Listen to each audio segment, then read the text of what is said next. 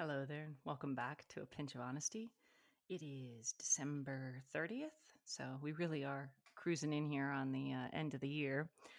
And our bit of honesty for today. So, our dryer at kind of the beginning of the pandemic had issues, and the heater element went out on it. So, my husband replaced it. He bought an inexpensive part, replaced it for $30, and it died again. So, we've been kind of limping along, air drying our clothes. It's cold. Um, and the new part's here, so he's putting it in, and I know he's frustrated, and he's frustrated because you do something and you expect the fix to work, right? And then after it doesn't work, it's pretty upsetting. So he's fixing it again now with a factory component, so hopefully that goes better. But one of the things that we decided to do for this last week of the year was to make a list of house projects, things around the house, big, small. I mean, there's stretchy goals like replace the fence around the house, and just list out things that we know we kind of want to need to do. uh, We need to and want to do around the house, I should say. And so mine, of course, had fence on it. My husband's not a very good woodworker, so that's, long shot. But what I decided to do was each day, pick one or two things, especially if they're small, and go through and do them. And so, for example, my silverware drawer was driving me crazy because it just gets filled with crumbs and crap. And then where the pots and pans are the other day, I saw a spider run down there, right? And I was like, oh. Um, and so when's the last time, right? Like you pulled all that stuff out and actually went through to really deep clean it all. And so, 2 days ago, 3 days ago, I did, a handful of drawers in the kitchen. Then, I did the pantry. My daughter's been wanting her bathroom to be painted pink, bright pink. I mean, it's bubblegum pink. And so yesterday I went and bought paint and began, doing the painting in her bathroom, which of course, in my mind, it's such a small space. Oh, it's only going to take, half an hour and this thing will be painted, right? So it's 4 hours later, still not done. I had to go back in today, right? It's bubblegum pink, so requires a second coat over a large portion of it. But I feel like, these bite-sizey chunk things are making me feel much more grounded and making me feel much more happy in the space that I'm in, especially given that we're home so much. And so I'm making these lists and I'm just going to keep trying to chug through them. And especially once we go back to work, it may only be something like clean out the fruit drawer in the fridge, right? Which, of course, I never do that either. Um, but it feels highly rewarding. And so if you're looking for something small to make you feel really rewarded, I kind of suggest this, right? Like just these little tiny things around the house. You don't have to paint your whole bathroom. Trust me, it's not a little task.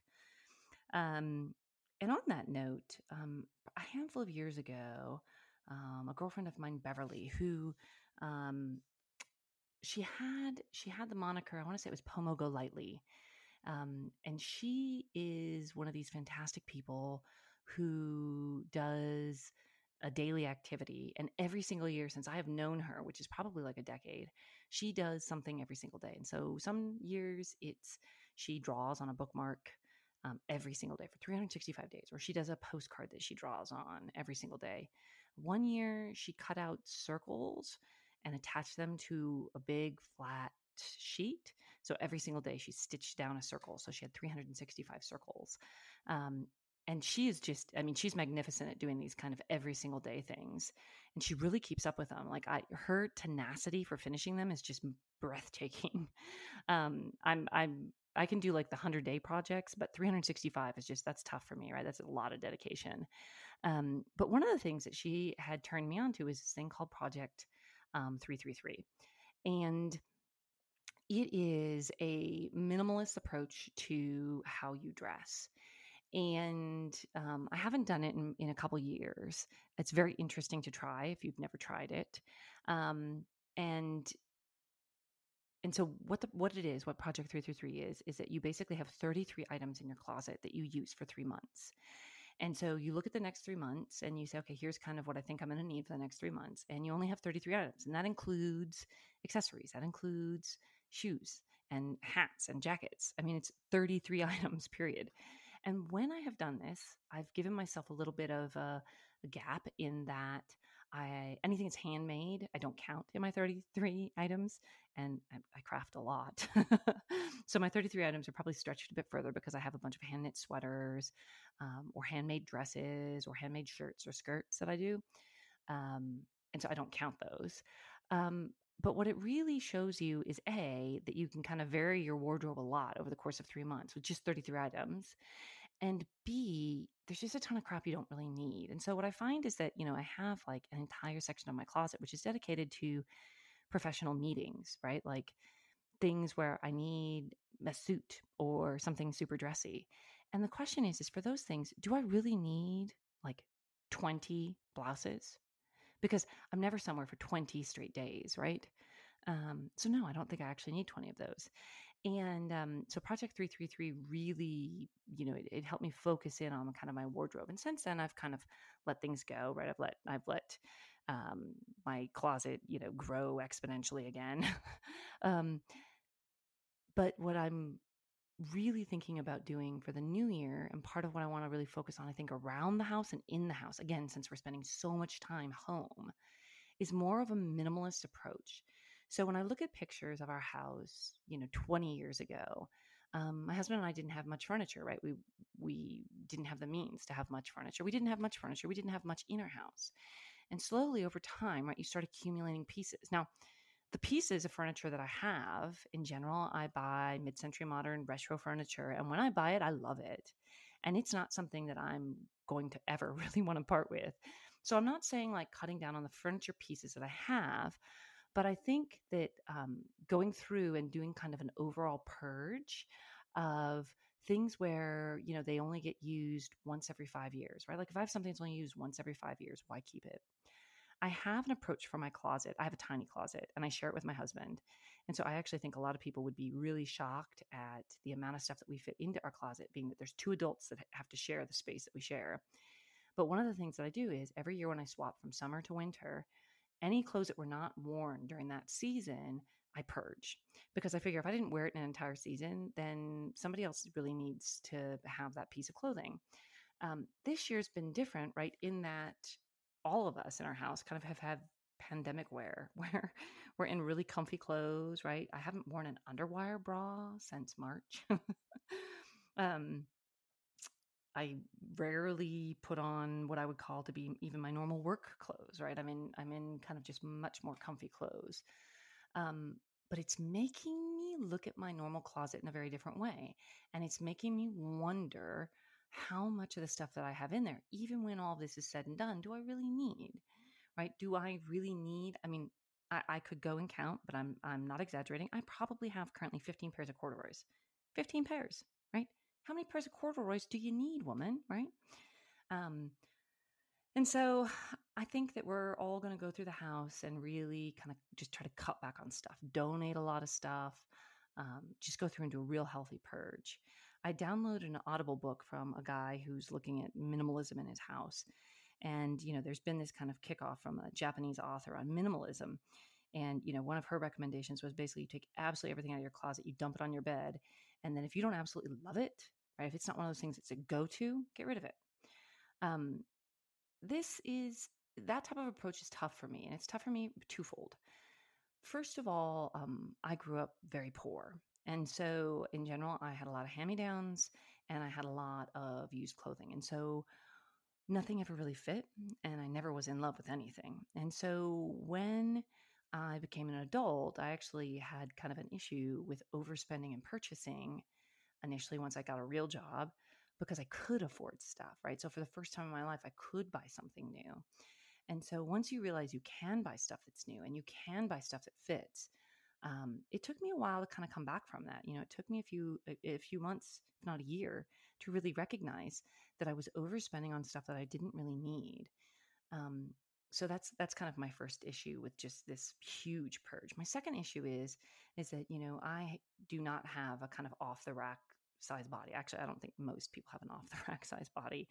For a long time, a girlfriend and I had thought about standardizing the way that women's jeans are done so that they would be more like men, right? So you would have either a straight fit, a curvy fit, you know, come up with different styles of fit and then basically ways for women to measure themselves so that they could always buy clothes that fit them. Because when you go out there and you say, oh, I'm this size, and you buy it and then you get it and it doesn't fit, it's like super frustrating, right? So my second problem is that when I find something it fits, even if I'm not in love with it, it fits. And so I'm like, well, if it fits, should I really get rid of it? And so that's the other thing that is kind of daunting for me. But I am going to go ahead, I think, and try the clothing purge of pulling absolutely everything out, dumping it all on my bed, and then going back through and saying, love it, keep it. If I don't love it, I mean, absolutely love it, feel like I have to have it in my life, I'm not going to keep it. Part of the issue with that for stuff, not clothing, but stuff, is sentimental value, right? So what do you do with sentimental value? I have 2 huge Tupperwares filled with all of my kids' artwork and schoolwork and just stuff underneath my spare bed, right? What is appropriate, right? Like, do you keep it all? Do you go through and say, well, I'll keep like her first handful of these types of things? I just don't know, right? Like, and I don't want to just purge it all, because once I purge it, there's no coming back, right? Like once it's gone, it's gone. So that's one of the other things I'm kind of struggling with is where do you kind of draw that line? So I think this purging minimalism, and then going through and checking off these small tasks around the house, and especially small tasks where there's big rewards, right? So cleaning out your silverware drawer, if you haven't done it, by the way, first of all, you're going to be grossed out by what you find, and second of all, now every time I open the drawer, it's like I'm happy. Right? Like I'm instantly happy to look inside there. And so it makes me want to go through and do that, kind of to every single cupboard, to every single drawer, right? Throughout my entire house. And so, I'm just going to slowly chug down that list and go through it. I'm working on what are going to be my intentions for 2021, and I'm struggling. I'm honestly struggling because I feel like with the pandemic, I don't know where I really want to put my energy. Last year I really wanted to travel with my husband and kid, and that didn't happen. And so, how do I pick what I really want to focus on for 2021? That's tough. So I haven't gotten there yet. I'm hoping by tomorrow, give myself a day, I will have sorted out what do I really want to do for my intentions for 2021, but I haven't done that yet. So I'm hoping that most of you out there have already, made that progress, because I, sure as heck have not. So this afternoon, I'm going to take my kid to her swim practice. But I wanted to share with you something interesting about her swimming. So we had signed her up with a coach who is maniacal. She is harsh. She is push, push, push, push, push. Her kids always do the best in swim meets. She is a bear, right? A bear of a coach. And I thought, my kid, she's creative, she's imaginative, she's flighty, right? She's out there. Her stories are amazing, but she lacks a lot of focus. So I thought, okay, this would be the perfect coach for her. So she spent about 2 years swimming with this coach, and the coach just screams at the kids basically nonstop. And it had gotten to the point where she would get into the pool and she basically would just mess around because she knew the coach couldn't do much about it. And she was just tired of being yelled at. And instead of verbalizing that to us, which would have really helped, which, being that she's 8, I'm not surprised she couldn't. Her and the coach had kind of a falling out. And so we moved her to a different swim team. So she's been on this new swim team basically since the pandemic has started. And they're definitely much more, one of the reasons I didn't sign her up is because they're much more gentle. They're much more calm. They're much more kind. And I thought for my kid, that wouldn't be the correct combination, right? The correct pairing. And it turns out actually, it absolutely was, right? It's actually more of what she needed than kind of the hard ass. She needed somebody who would talk to her kindly and treat her kindly. And when I think about it now, hindsight, it's not surprising, right? Who wants to be treated like shit and be screamed at? Nobody, right? So you sign a kid up for that, and then, really, what do you expect? But her coach sent her a thank you note for her Christmas card and her little gift. And here is exactly what I think a coach should be and how a coach should treat the people on their team, right? So she says, it's nice of you to think of me this season. I have loved having you on the team and getting to know you a bit. I'm looking forward to many more practices as we work together to become the best swimmer and person you can possibly be. It's like, oh, it, it touches my heart because for this coach, it's not about, my kid who's 8 becoming an Olympic swimmer, right? That's not the point. She wants my kid to love the water. She wants my kid to learn what it's like to be on a team, how to compete. But more than anything, she wants her to be a good human being, which is exactly what I want. So part of me feels like a schmuck, right? Like I had my kid on this horrible team for 2 years. But the thing that's interesting is I actually think she is, since she knows what it's like to be on a rough team, being on this team is like a dream, right? So she looks forward to it. She looks forward to going to the pool. She looks forward to the team. She looks forward to the coach. And so, I'm going to try, I think, longer to kind of pay attention to these things. I don't want her to give up too easily. I want her to fight for what she wants. But obviously the previous setup just really wasn't the way to go, right? And so how do you balance that? How do you figure that out? And I have no idea, right? Like I feel like this is all braille to me, right? I'm trying my best as I go. But when like cards like this show up and when these things happen, it really resonates and makes me realize I made the right choice, right? It was hard at the time. I cried a lot. And I felt like a failure. I felt like I was a failure. I felt like she was a failure. It turns out we really weren't, right? It just, sometimes things fit and sometimes things don't. And so you got to live and learn. So parting words for today. I may get back on tomorrow to give you my New Year's, but we'll see. So challenges occur every day. So keep this in mind. Every day, for everybody, challenges occur. And bad days always bring better days. So if you're having a bad day, know that there's a good day around the corner somewhere. And if you're having a great day, be happy with it because bad days come up too.